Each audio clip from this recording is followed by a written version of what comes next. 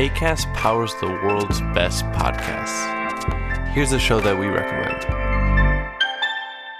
Hey guys, welcome to Giggly Squad. A place where we make fun of everything, but most importantly, ourselves. I'm Paige DeSorbo. I'm Hannah Berner. Welcome to the squad. Giggly Squad started on Summer House when we were giggling during an inappropriate time. But of course, we can't be managed. So we decided to start this podcast to continue giggling. We will make fun of pop culture news, we're watching, fashion trends, pep talks where we give advice, mental health moments, and games and guests. Listen to Giggly Squad on Acast or wherever you get your podcasts.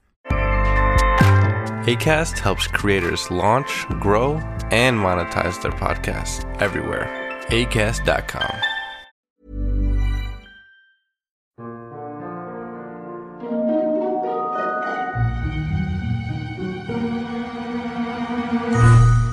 Hello everyone and welcome to the History of Byzantium, episode 86b, More Thoughts on the Byzantine Republic.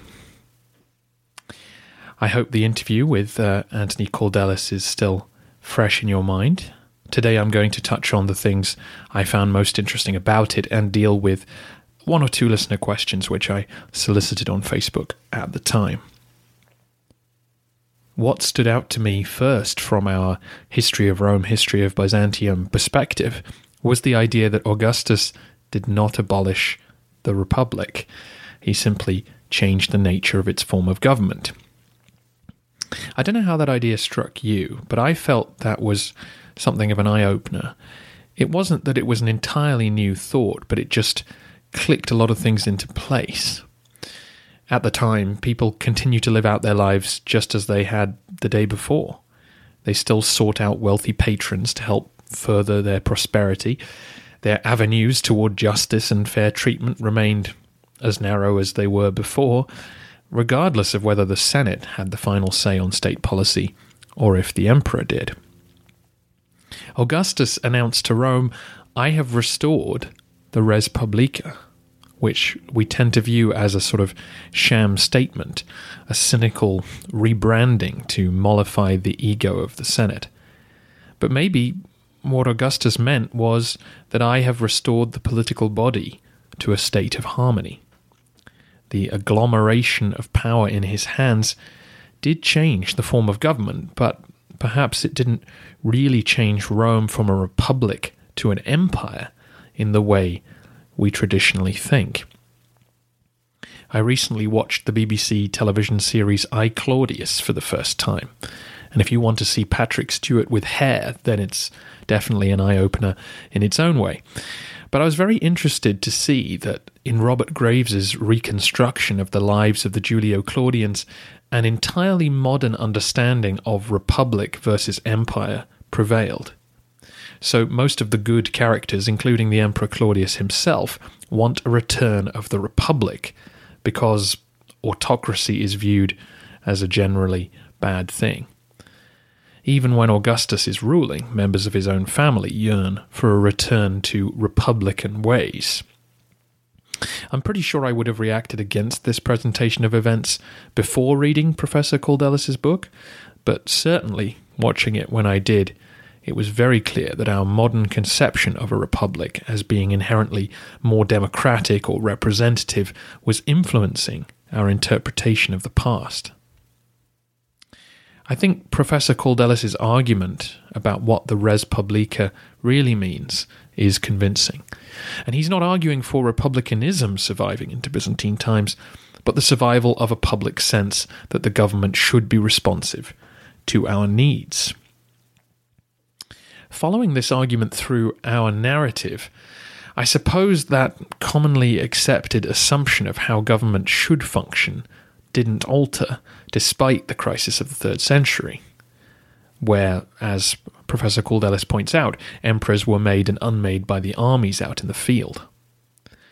Interestingly, of course, the empire did split into 3 during that time, as local emperors were seen as more responsive to the needs of their community. But it seems like it was the unique geography of Constantinople that allowed this popular participation to return to government. Now, in the interview, we discussed the physical proximity of the hippodrome to the palace as one form of that, And then you heard me suggest that being surrounded on three sides by water was another aspect of it. For those who heard the John Chrysostom episodes, you got to hear the real sense of blind panic felt by the Goths once the gates were barred.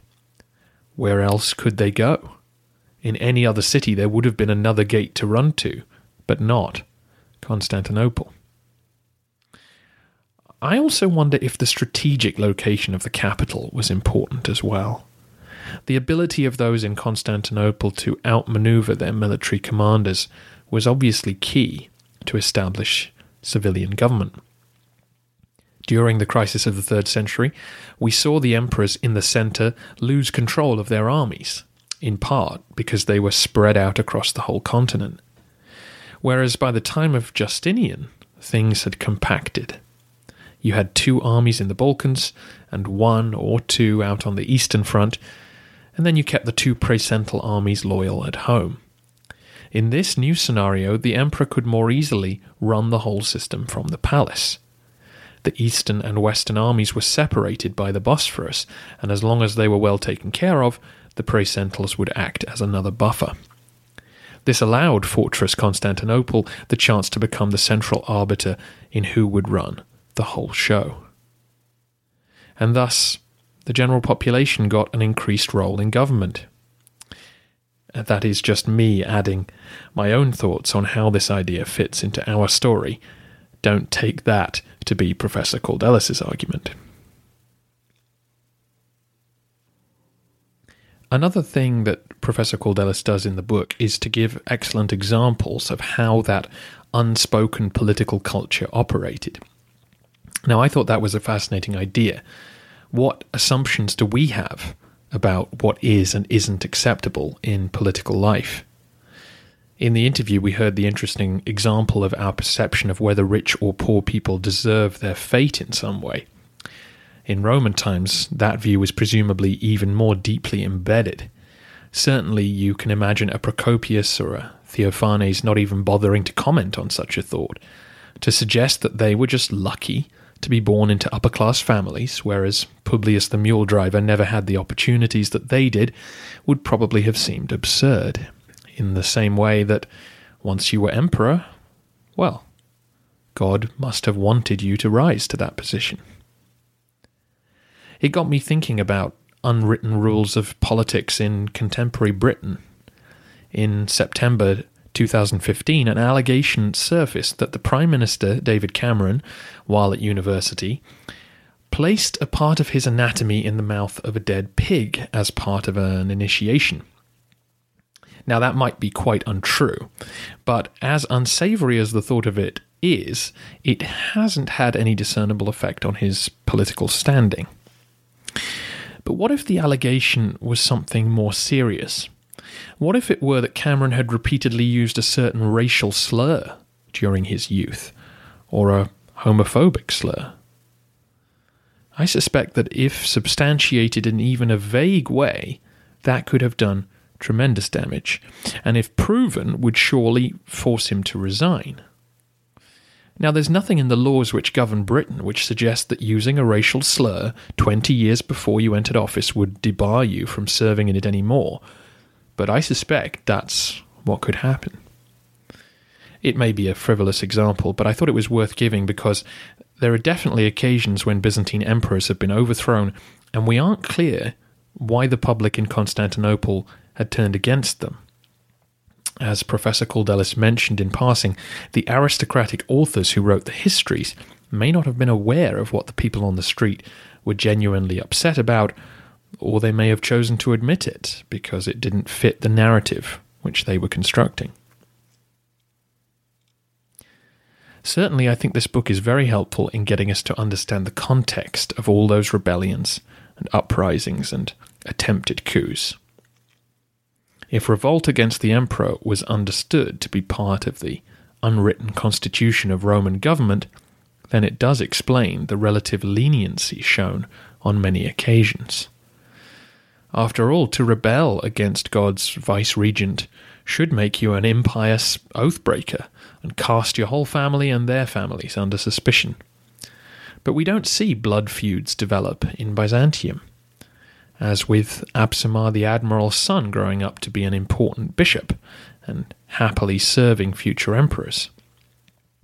More often than not, a rebel's family were forced into a convent or monastery where they could live perfectly comfortably but just no longer be involved in community life. We saw this repeatedly at the end of the century with the sons of Constantine V. Irene's opponents kept trying to get one of the sons to be acclaimed by the people and presumably hoped that they would be handsomely rewarded if the plot was successful. In late 797, the brothers were gathered in the Hagia Sophia, and the hope was clearly that the crowds would carry them forward to the palace. But they didn't have enough public support to make it happen. As Irene's administration began to unravel a few years later, she began handing out massive financial concessions to the people of the capital, clearly hoping that they would protect her from the various coups which were brewing. Her eventual deposition certainly has the feeling of a modern political coalition arrangement.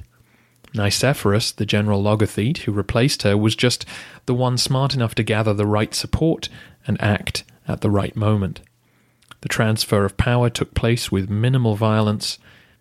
When Irene refused to marry or adopt, she forfeited her role within the system. Her replacement by a new man was just a matter of time.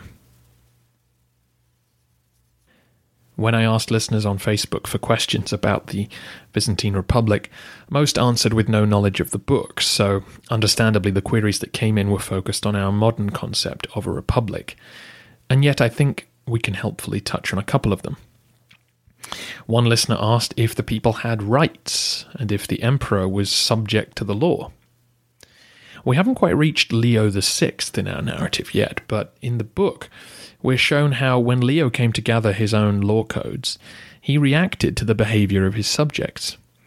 Rather than his will being law, he had to accept the way people were behaving as lawful, rather than try to force them to change. There was a sense of negotiation between ruler and ruled when it came to the law.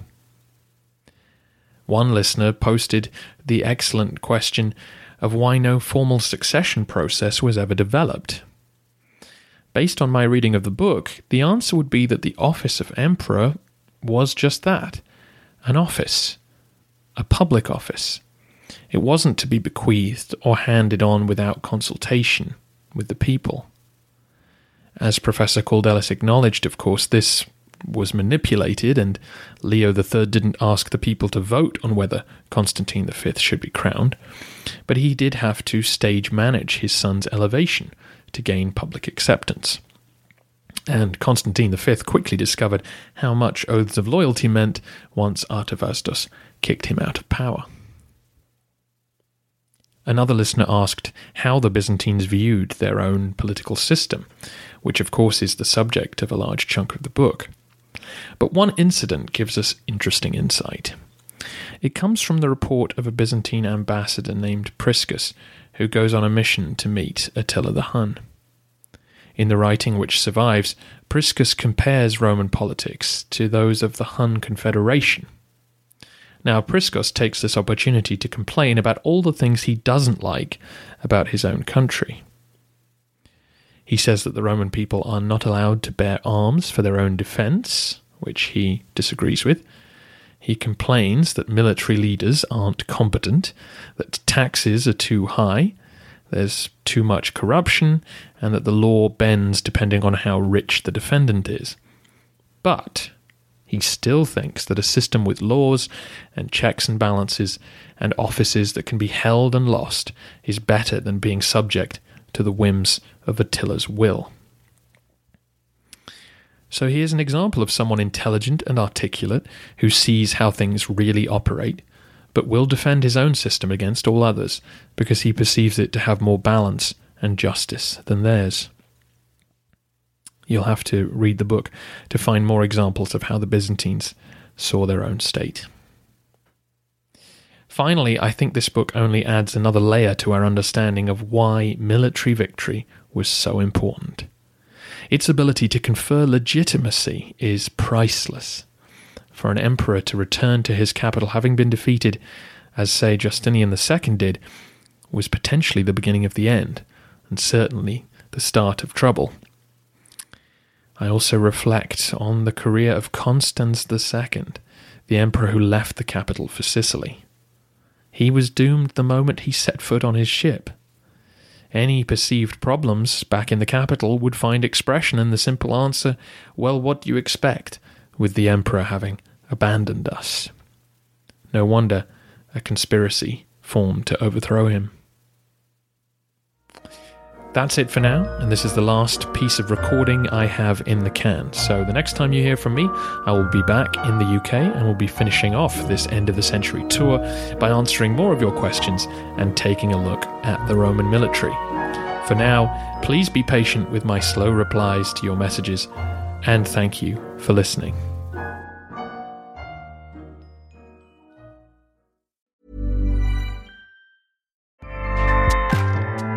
Acast powers the world's best podcasts. Here's a show that we recommend.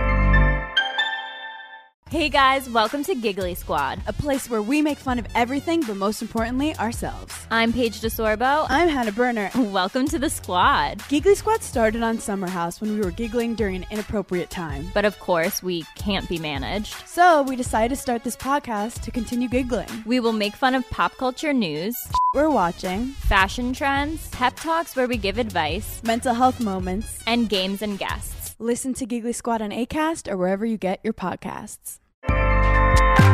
Acast helps creators launch, grow, and monetize their podcasts everywhere. Acast.com.